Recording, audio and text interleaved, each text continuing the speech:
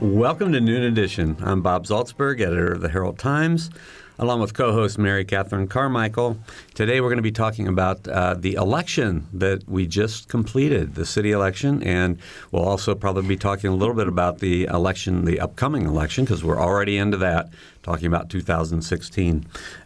Just more than 12% of eligible voters cast a ballot in Monroe County's municipal election, the Bloomington City election, and we'll be talking about that low number and some of the reasons why that percentage may be a little misleading and what we can do to try to get more people out to vote. We have two guests with us in the studio. Linda Robbins, the Monroe County Clerk, is here. Thank you, Linda. Thank you so much for inviting me. I'm glad to be here. Always nice to have you here. And Marjorie, here she is here. Marjorie's, we've always said she's our political science, our correspondent and our political correspondent. She's a political science professor at Indiana University. Always nice to have you here. Thank you, and especially on Mary Catherine's closing day. I know, and we'll probably take a few minutes at the end to sort of talk about that big news for today. But you can give us a call today at the usual numbers, 812-855-0811 in Bloomington, or 1-877-285-9348. You can also join a live chat at Noon Edition, or you can follow us on Twitter at Noon Edition, and you can join the live chat, as always, at wfiu.org/Noon Edition. Hi, Bob. Hey, Mary Catherine. So we've had quite a run. We'll talk about that later. We're going to talk about politics first. Yes, let's talk about politics. And governing. I want to talk to Linda first because I know, Bloomington is always a sort of a weird city to figure out about voter percentages. Mm-hmm. So 12% seems incredibly low, 1 out of 10 registered voters. But why are we maybe a little bit of an outlier? Well, I think that we might be looking at a couple areas here. Mm-hmm. One is that Monroe County is heavily Democratic. Mm-hmm. And especially during this election, we had a very one-sided ballot. Mm-hmm. And I don't think that voters are necessarily inspired to come out and vote when they already know who's going to be the winner. Right. Very, very few races were contested. And even the mayoral race, I don't know that some of the Republicans felt like that if they came out that their vote would make a difference. Mm-hmm. Mm-hmm. Yeah, that race was between John Hamilton and John Turnbull, and even though, as I said in an editorial this week, John Turnbull was a good candidate for the Yes. Republican Party, and he did a good job, worked hard. Mm-hmm. But John Hamilton, his name recognition, the years in the community, the things he's done, I think he won by, 77% of the vote to 22, something like mm-hmm. that. Mm-hmm. Marjorie, other reasons? Well, I think, and I suspect that Linda would probably agree with this, the low turnout in American elections generally, and of course this wasn't even an off-year election, this was an off-year election, which makes the turnout even lower, is low relative to other democracies simply in part because of the way we count turnout.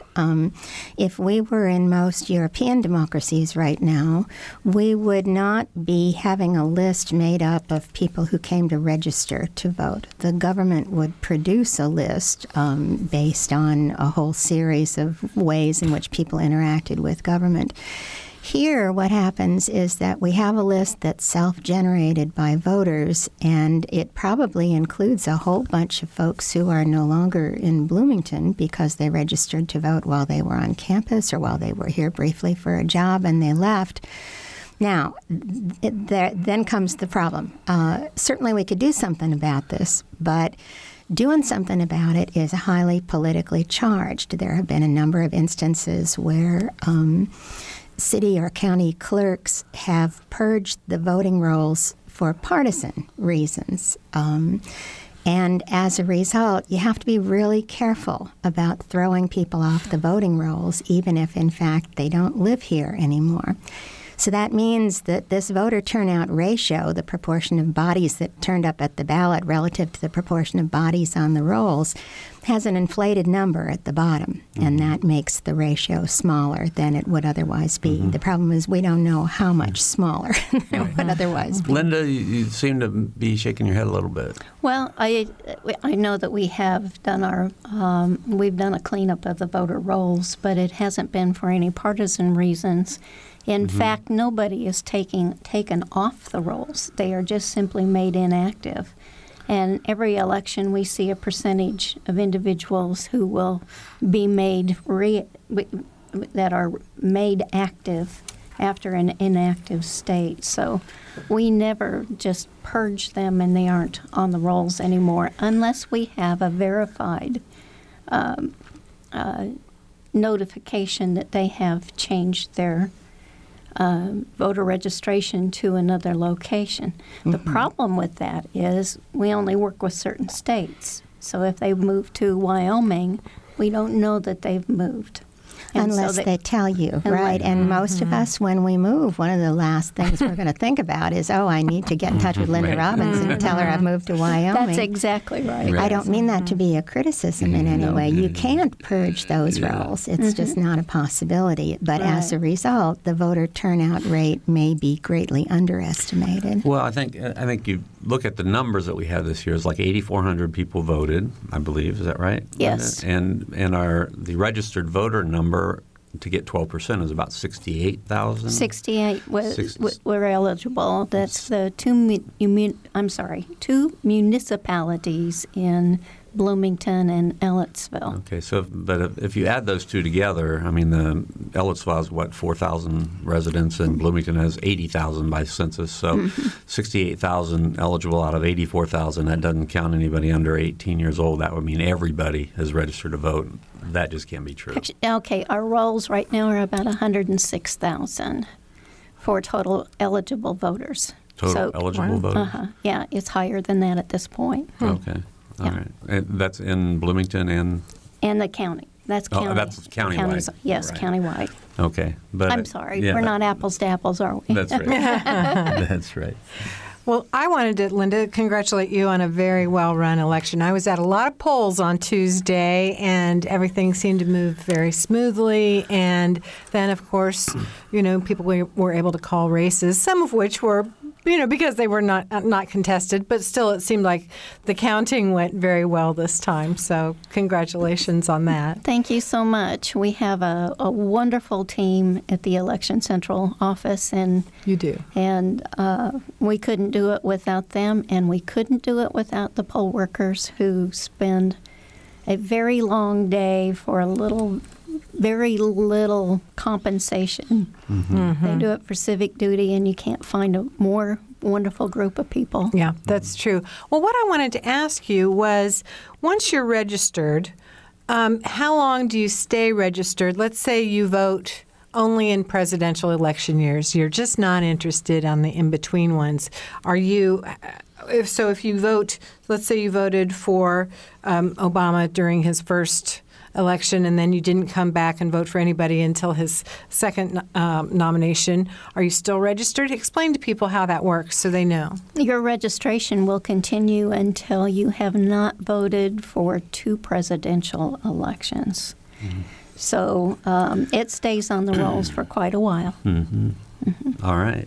Our phone numbers, again, as always, 812-855-0811 or 1-877-285-9348. You can join the live chat, wfiu.org/Noon Edition, and you can follow us on Twitter at Noon Edition. So how does Monroe County compare to the rest of Indiana? Margie, do you keep track of that, or Linda, either one? We're low. That's not surprising with a fairly transient population, both student and non-student. I think when people think transient, they think IU students, but there are plenty of people who come here for a job for a couple of years and then leave again. I think that our 12% contrasted with maybe about 20% of many other cities around the state. It's still remarkably low. I looked up Kokomo this morning because Greg Goodnight was going to be on the program, but he had to cancel. He won again. It's his third term in Kokomo.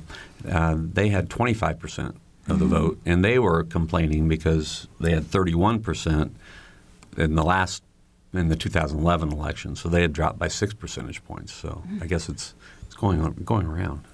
Well, it seems so curious because if you think about it, the folks who are elected at the local level can probably affect our lives more directly and more fully than whether or not Donald Trump gets the Republican nomination for president. So you would think that people would be more involved at the local level. But unfortunately, as Bob knows all too well, local communications, get drowned out in the sea of national communications. And sometimes the escapades of some of our national candidates can be more engaging for people, so they're more likely to come out in presidential races. But, that's counterintuitive. People should be aware that it's not the federal government that fills that pothole. Right, absolutely. So, what are the prospects for next year's election? I mean, with what's going on now, I mean, Marjorie, are you anticipating that a lot of people will go to the ballot box for the presidential election next year? No. Really? Oh, that surprises me. We've seen a recent height in voter turnout in the 2000s, the early races in the 2000s. It's been dropping since then. The turnout rate of the last presidential election was somewhere in the vicinity of 58%. The last midterm was about 37%. The thing that's really marked about turnout is not so much how low it is, and I should say that, in Canada and France and Britain, the turnout rate is at least 20 percentage points higher in a national election. It's that the turnout is different in the midterm election from the presidential election. The presidential election has about a third to a half as many people coming out to the vote, and they're not a random selection of the population. The midterm turnout, as was the case last year in 2014 in the congressional races, is considerably older. It is whiter. It is generally more educated and wealthier, which doesn't always help the Republicans, as you might think. Interestingly enough, the Democratic profile with regard to income is that it has its greatest strengths at the lower end and also at the upper end. That's a fairly recent change. So people who are African American, people who are Latino, younger people, disabled people are much more likely to have their voices heard in a presidential race than they are in a midterm. And in recent years, those groups that fit the profile of the midterm election voter have become more heavily Republican. It didn't used to be that older people were more heavily Republican. Those who came to majority at the time of the New Deal tended to be dominantly Democratic. But those folks are not with us anymore, by and large. And as a result, more and more of those groups that are more likely to vote in midterms than in presidential years vote Republican. And most governorships and state offices are elected in midterm years, which helps us explain why we've had a huge increase in the percentage of Republicans elected in legislatures and in state houses in recent years. Interesting. Linda, when I was at the polls on Tuesday, I saw lots of people come in and come right back out. Many people because they did not have an ID with them. Tell me how you think, based on and I know that you interact and have kind of debriefing sessions with your poll workers following an election. Tell me how you think, or actually those folks have observed the voter ID laws and people voting. Voter ID, actually, our voter ID initiative is that we want people to still vote even though they come to the polls if they don't have the ID. This way they would vote a provisional ballot. And all they need to do is bring in an ID before November 13th on Friday at noon, and their vote will be counted. So, but most of our turnaways that we had this election were people in the county Who thought they could vote in who this thought city they could vote, election. they could- I saw that. And we really felt disenfranchised that they couldn't vote in the municipal election because so many decisions affect them. And several people, I also observed several people who their precinct had changed since the last time they had voted. That's what they said. And I'm wondering if they're thinking they're voting, if they meant their voting location. When are precincts pretty much, set in stone? They are. Okay, so their polling location probably changed, because I know mine has over time. Over time, oh boy, for a few years, it seemed like every election there was a new location. And it has been our goal over the last 3 years to ensure that the polling location is the same no matter what. We had one location that changed their mind at the last minute. And but we got a place just across the street and set an individual at the old location saying, if you show up here, your location is over there. So there's only been one change in the last 3 years. I may be the only person who's interested in this, but how do you compensate people who allow, or people, not people, but organizations like the churches? Many churches will be polling places, some schools. Do they get anything in return for the use of the facility for the day? If they ask for it. Really? Yes. How does that work? They just have to say... We fill out a form, and the individuals, the inspectors at the end of the day will talk to the contact person at that location and ask if they want the reimbursement. And if they say yes, they mark it and we pay it. If they say no, then we consider it a wonderful civic duty that they have donated their location for the day. I have to ask, what's the reimbursement? Oh, it's a lousy $25. Oh, my gosh. Oh, my gosh. That's really funny. Okay. All right. It'll pay for paper towels. And Right. Yes, exactly. So we've had some questions on Twitter and on our online chat about whether we could get a ranked choice voting system. Margie, what is that? There are a number of ways to vote other than having a list of folks in front of you and you pick one of them. One of these that I suspect our Twitter friend is suggesting is that there are some areas where you can say, if there are, say, 3 candidates for president, and of course this is not terribly characteristic of American elections because our minor party candidates tend to be so poorly known, that you can, instead of checking one box, you can say the first name is my third choice, the second name is my first choice, and the third choice is the third name listed. And then, it's not so hard for computers. They can figure this out pretty well, that, your first choice is counted as long as he or she remains in the race. If not, then it goes to your second choice. So there are a few cities in the United States, but very few that do that. The argument for it is that it better represents the entirety of your voice, that it's the fuller picture of the kind of choices that you would make, and that it lets people who are interested in minor parties in particular say so, even though if that were their final choice, they probably wouldn't have any say between the 2 major party candidates. But their initial choice would be recorded, and people would know, well, the Republican won, but it was the Right to Life party that, got a whole bunch of votes before that set of votes was counted for the Republican. So how would, if these people who are asking the question would like to see if Bloomington would switch to that system, what would have to be done? Is there any stipulation in state government that would allow that? Do we know? The state government in Indiana for any kind of an election system is really quite complicated. They, first of all, they have to go through a certification program, not only through the national programs, but then they have to come back to Indiana and be certified. And there is a group in Muncie called VSTOP that will take them through an analysis of very serious tests to see if they work.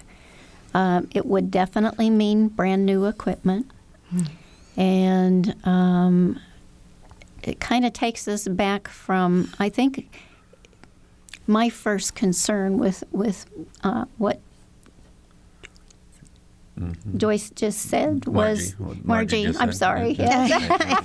What Margie just said is whether or not the computer can read a 1, 2, or 3. We spend a considerable amount of time with the paper ballots that we have. That if there is a questionable vote, for example, someone has marked a candidate and their mark has strayed into the second candidate, and so it marks as an overvote, those are reviewed for voter intent so that we can correct it and actually. So I can't imagine the amount of time it would take to discern 1, 2s, and 3s. Shades of hanging Chad. Well, it's not, computers can do things a lot more sophisticated than that. It's just we need new computers to be able to do it, a new system altogether. Linda, could you explain to our listeners about, the choice to go back to having paper, because, for many, many years, our votes were tabulated electronically or mechanically in, some way. And then it's been, 3 years that we've been back on paper? 5 years. 5 years. Time flies. Yep. It's been 5 years since we've been back on paper. So what was the thinking behind that? The commissioners, this is before my time, in fact, did a study or had a group do a study about voting systems. There was some Help America Vote Act money that was available to help municipalities or counties buy new equipment. And, of course, this is not too long after the hanging Chad issues in Florida, and there was a great concern also about the direct record systems that people could use in the old days that we used to have, and that somebody could change the electronics of it and how it counted votes. So the program we have now is, and I love it when they say we've gone back to paper ballots, because this is anything but back. It is. It's only back in that you make a mark with your hand, and once it is scanned, it takes an image, but it does not tabulate your vote. So there's no votes tabulated during that time frame.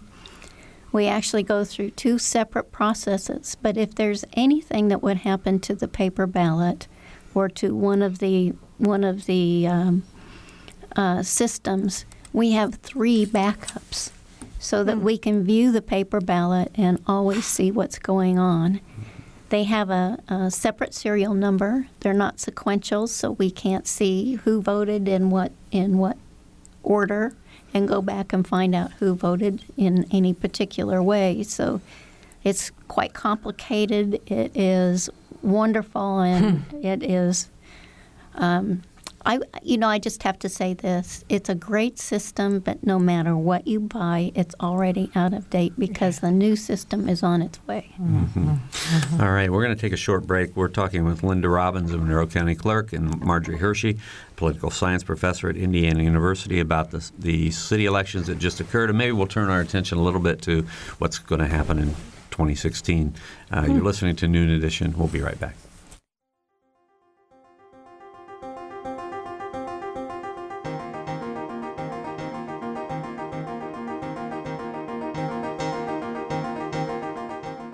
This is Noon Edition on WFIU. Production support comes from Smithville Fiber, online at smithville.com, and IU School of Public Health Bloomington, online at publichealth.indiana.edu.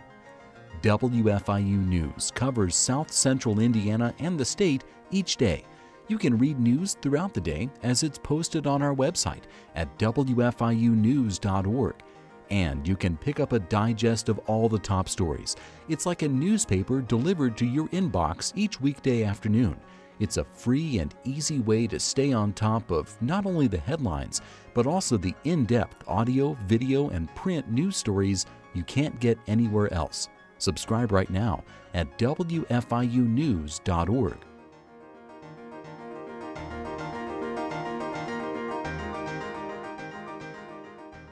All right, we are back on. We've been having quite a conversation here in the studio.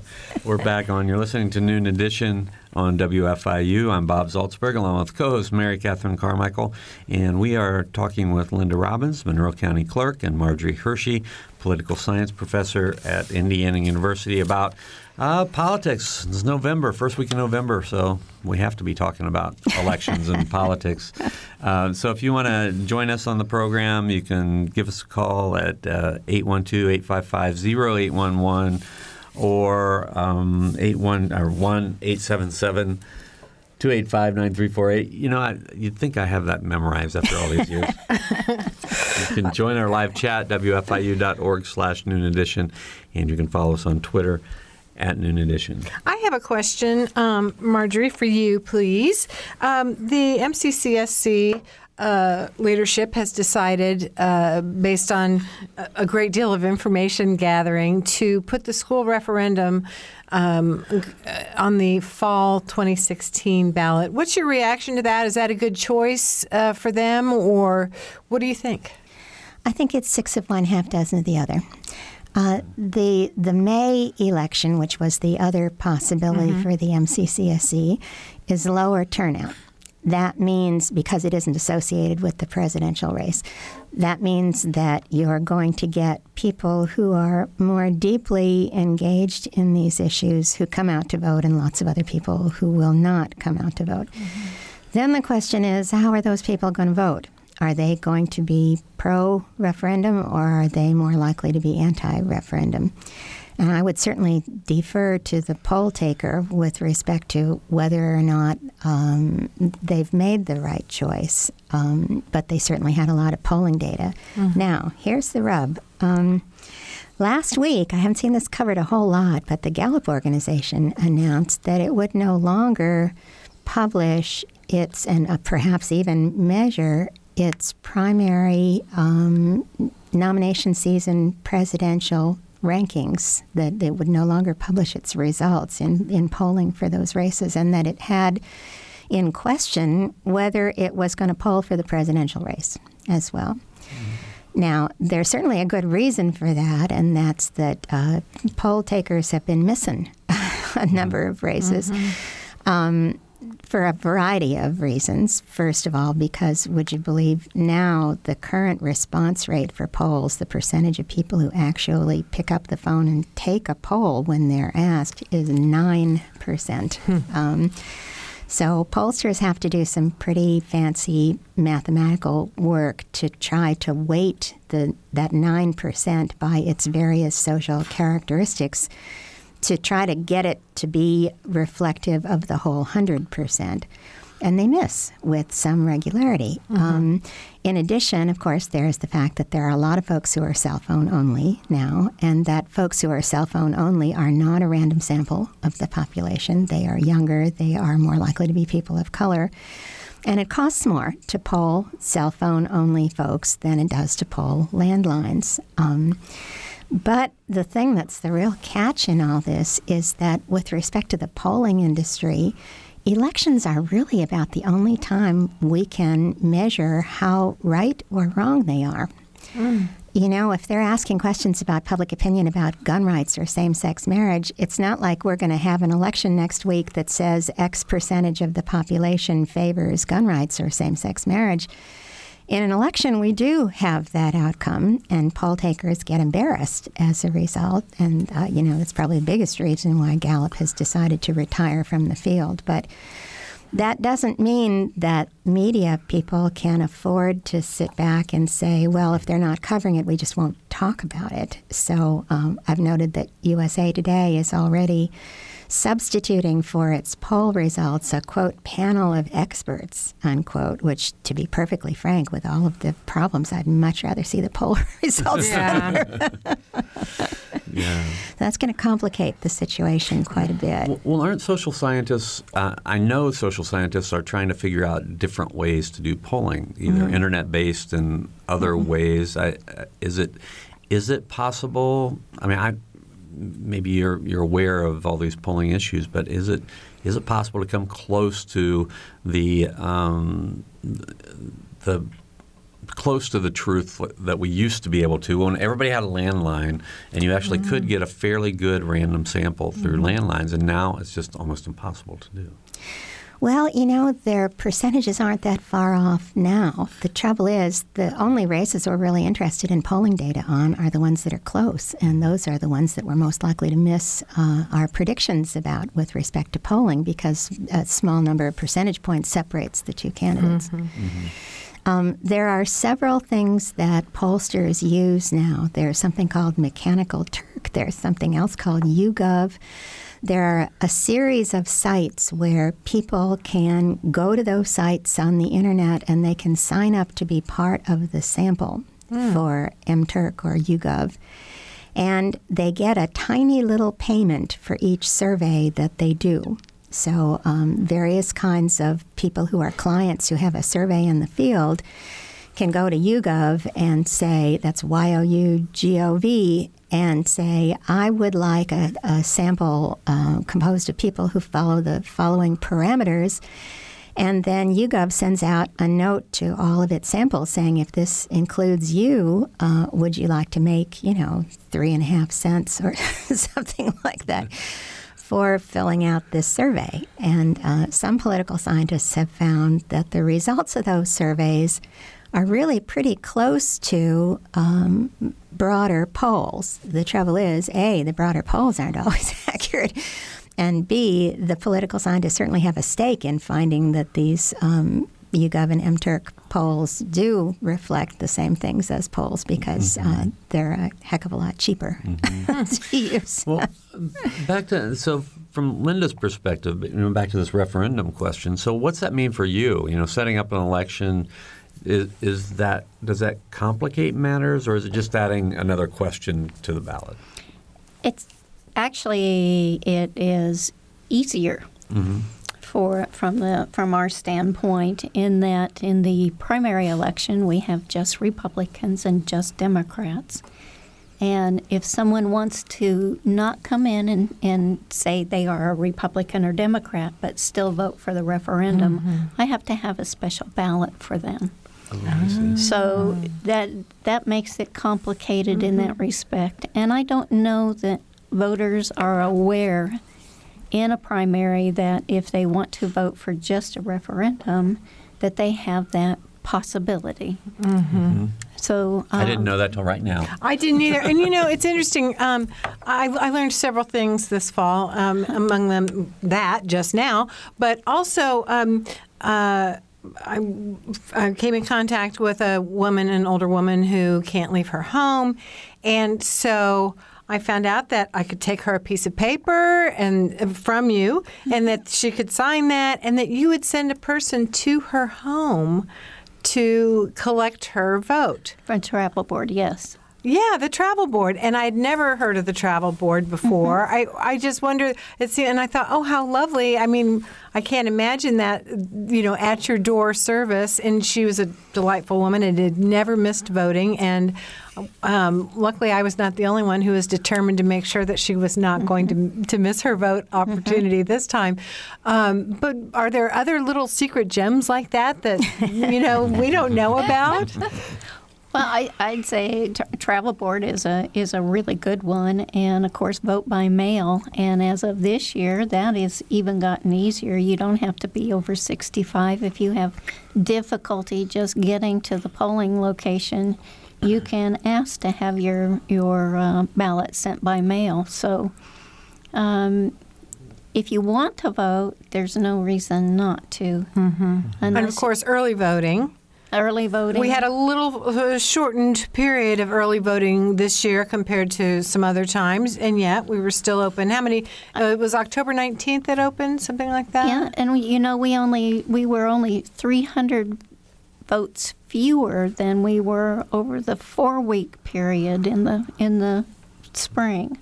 So I'm not sure that really made any difference. A lot of times we will be open that first 2 weeks, and very few people trickle through. And who makes that decision as far as how long the early voting is available? The election board does, and we only have that option during a municipal election. Okay. Yeah. Okay. All right. All right, I want to give our phone numbers again, 812-855-0811 in Bloomington or 1-877-285-9348 outside of the Bloomington area. You can also send us a note, wfiu.org/Noon Edition. You can follow us on Twitter @Noon Edition. I'm going to talk a little bit more about the election. As Marjorie mentioned in the beginning of the show, she's happy to be here because this is Mary Catherine Carmichael's last official show as co-host. We may have her back as a guest or something, but as co-host of Noon Edition, hope so. And we'll comic relief. We'll spend we'll spend a few minutes at the end of the show talking about that too. Marjorie, I wanted to get your take on presidential politics at this juncture. We've had we've already had 4 debates, one Democrat and 3 Republican on television. There's been all sorts of hubbub about the way those debates are going. The Fox just announced this morning or yesterday that they're changing the way they're doing their next debate. How valuable are these debates? And if you could wave your magic wand, what would you do to make them better? And you can't wave Donald Trump away, so take that off the plate. Shucks. Well, the question really is what new information people get from any kind of piece of political communication. Most of the people who watch most political broadcasts basically have an orientation already toward the candidates.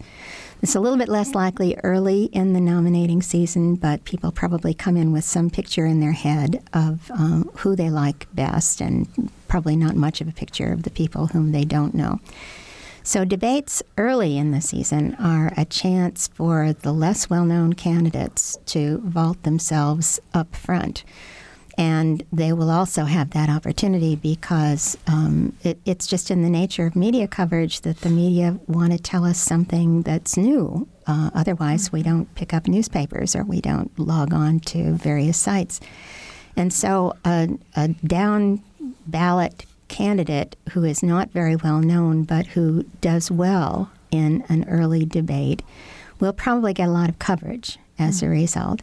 And then he or she will rise in the polls because people recognize his or her name. And then there's the chance for a little bit of a jump there. Typically what happens then is that once that person becomes more widely known, he or she becomes more widely scrutinized as well. And so he or she falls back down into the pack after that. But once in a while, an also-ran will jump up, and that's a function that debates have. There are, unfortunately, a lot of us are oriented toward politics more as a kind of a spectacle than we are in terms of what is going to happen to me and my family after the 2016 election. Because most of us don't know an awful lot about how what government does affects our lives. Most of us probably are just not all that interested in it because it's complicated. And, football scores are a lot easier to figure out, and reality TV is a lot more fun. So the debates and the primary process often are viewed as a kind of a reality TV show. So people are being covered in terms of how aggressive they are or whether they land a zinger, Well, that really doesn't have one heck of a lot to do with their likely performance as president. I mean, even if there are personality characteristics like somebody is hard to get along with, well, it's not like Congress can say, well, we don't like this particular president because she's hard to get along with, so we'll go to the other president and try to negotiate with him. If you're president, you're president, and so these personal characteristics we're much more likely to be attuned to them because we understand them better. And that's often what debates and debate coverage are about. But how it helps us understand how a person is going to behave as president is pretty slim. Okay.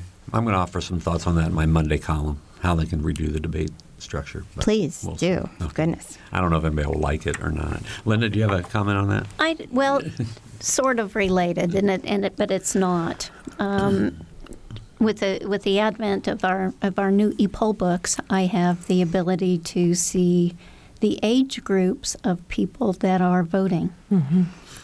And 75% of all of our voters are over the age of 55. And I'm really concerned about our younger voters that are not turning out for voting. And this is my one soapbox statement is that I know they don't teach civics any longer in high schools, and they don't engage them in those projects because it's not a tested subject. But I would love to see that come back so that our coming generation can understand how all the things that has been mentioned today, where local government has such a huge impact, and it's not just all about the president. We have to have a Congress that backs them, or it doesn't work. And so that's my soapbox. Okay. All right. Yeah. It's Well, we have a couple of phone calls. Let's go to the phones. So Sandy is first. Sandy. Yeah, this is in regards to the national election. I am just wondering if you guys can tell me what sort of checks and balances do we have on the Electoral College? Only because I've always been very skeptical of the fact that the popular vote could be, say, 99% towards one candidate. And yet if the Electoral College votes another way, that person is elected. I'm wondering, how do we know that's not just an arbitrary number that's passed down, or what are those checks and balances we have on it? We have Margie Hershey will answer that for us. The popular vote in a state is automatically translated into the electoral vote for that state. So if 51% or 50.1111% of the electorate in Florida votes Republican, the Republican electoral vote, the vote goes to the Republican. Now, there is an actual electoral college. That's a bunch of folks who actually meet together in December and then go through the voting process. And just about every year, there's somebody who doesn't get the right vote. There was somebody who voted in 2004 for John Edwards instead of John Kerry. And that happens, and their state laws differ as to whether or not you can get prosecuted for voting for the wrong candidate. I suspect that the person who was on the firing line in that case just looked at John, didn't look at anything differently. But with respect to what counts, it doesn't really matter how the individual electors vote. All right. In the national and the presidential election as well? It's just this is the only time that the Electoral College is relevant. And in the Electoral College, if Indiana votes a majority for a particular candidate, Indiana's electoral vote will go to that candidate, and it doesn't matter any action by any individual. It's just automatic. I think, Sandy, part of what you're talking about, too, though, is that it is possible that the popular vote would go to one candidate and the electoral vote, and thus the presidency would go to the other, right? Right. Margie? Yeah. That was the confusion. Exactly. Well, that can happen.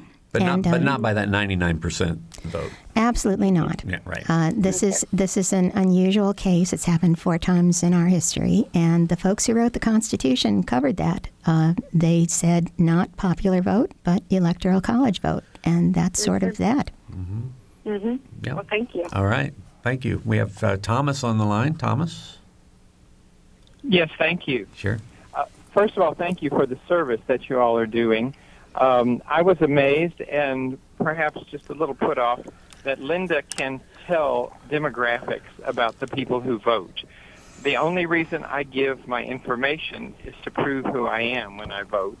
And I don't think that it should be spread on the radio of, is it older white people or is it people who are richer and so on and so forth. If I want to admit that I'm 70 and white, then I can do that myself. But it seems that should not be broadcast. Your comment? I do, and if it gives you any comfort, I don't know anything about you but your age, and it's not listed by individual, it's just listed by group. So I get a general graph. I don't know who or anything like that. So yeah. But I think, Thomas, one thing you could do if you're really concerned about that, I mean, that would be up to state law to keep that information private. If the state decides it doesn't want that information to be made available to the public, then you could go to your legislators and ask them to do that. Mm-hmm. But let me suggest, Thomas, that all makes sense. Thank you. With respect, what Linda said just a few moments ago is no different from the Gallup poll's daily presentation of this is the percentage of people who favor Donald Trump, and this is the breakdown by party, this is the breakdown by age, this is the breakdown by race.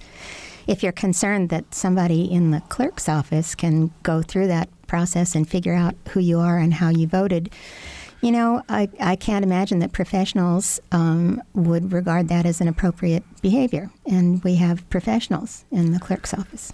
Right. All right. Thank you, Thomas. Thanks a lot for the call.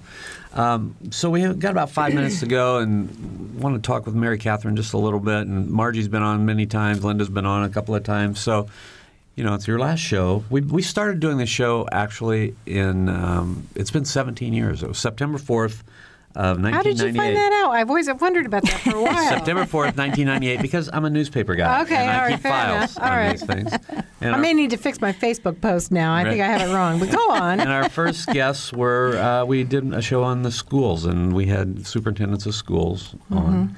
And we've been doing this a lot of politics. Margie's been on, I don't know how many times, probably. Not even enough. Several. Several, right? And we've had Linda on several times. We do the gardening show, so very popular. Spring and fall. Look forward to them every year. Yeah. So I also did the math, and so did you. I saw on your Facebook post. I think we've done about 900 Noon Edition shows. Yeah, right. Over the years, about 900 shows. Wow. Over the years, we weren't always here together, but one or the other of us were here most of the time. And I also think it's interesting that we've done shows from birth, doulas, and midwives to death, and death with dignity, which we just did a couple of weeks ago, and everything in between. That's for sure. We've had animals in the studio. Animals. That's right. We do now, actually. Yeah. That's right. Animals in the studio. Talked to a murderer accidentally once. That was actually on. I know, but we were still part of all that. We did. Yeah, Benjamin Smith called into the show once, and then he's my goodness. person known as, well, he did a very bad thing. But we had a lot of better shows than that. Yeah, but we've sort of created a niche on gardening shows. We've got spring gardening shows and fall, and you're going to have to come back for those because I can't do that without you. And we've had high school graduates in every year, which is always something we look forward to. We've had a show about wine, a show about beer, and a show about chocolate. Yeah, and they brought samples. Those were good shows. Those were really good shows. Yeah. Right. So can you tell us a little bit about what you're going to be doing and why you're leaving the show? I'm just sick of you. I've had it. We've been together long enough. I'm done with you. Yeah. No, actually, I don't know if people know this, but Noon Edition is a production of the news department. And so we're always very careful about ethics. And going forward, I'm going to be assisting John Hamilton, who is the mayor-elect of Bloomington. And so it would not be appropriate for me to continue in this role on Noon Edition as part of a news department. And so I am stepping aside to pursue a new and I think very exciting opportunity there. Right. Well, we're gonna miss you, of course. And I'm going to miss you. This has been a part of my life for a long time. I told them if they find me wandering around here at noon on Friday, pat me on the head and send me on my way. I've just forgotten. May I say, let me repeat a comment from former Congressman Lee Hamilton. When he was on the program once, he mentioned about Mary Catherine that your questions are so bright and so insightful, and that you offer the perspective that a civic-minded person needs. And thank heaven, given what's happened in terms of partisan media lately, that instead of having a bunch of people shouting at one another, we have people who come on and you raise questions that people in the city are interested in hearing the answers to. So thank you so much for what you've done. That's abundantly kind. I appreciate that very much. And I appreciate, Bob and I both are lucky enough to have the experience of people who come up to us and say, oh, we listened to your show. And for us, we're having this interesting conversation in the studio every week. And then to know that other people are out there listening along, it's a very lovely feeling. And I'm so grateful to have had this feeling and this opportunity for this long. And I'm so grateful to have gotten to sit next to my friend and someone I admire and care about so much, Bob. I will miss I get to see my friend once a week. So that's terrific. I know. It's been wonderful. We do have to thank all of our guests. I'll be back. So, thank all of our guests that we've had over the years. You mentioned Lee Hamilton. We had Theodore Hesburgh on this show once. We've had a couple times. We've had a lot of different political people.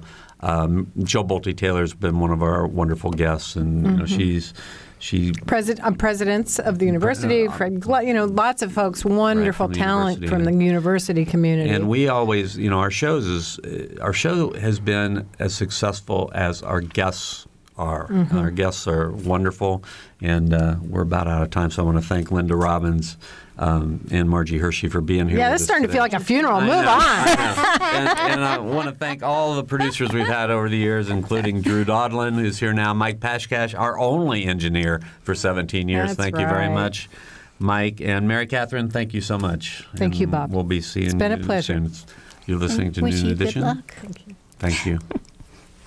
From School of Public Health, Bloomington, Public Health Reimagined, addressing 21st century health challenges with a multidisciplinary approach to disease prevention, health promotion, and enhancing quality of life. publichealth.indiana.edu.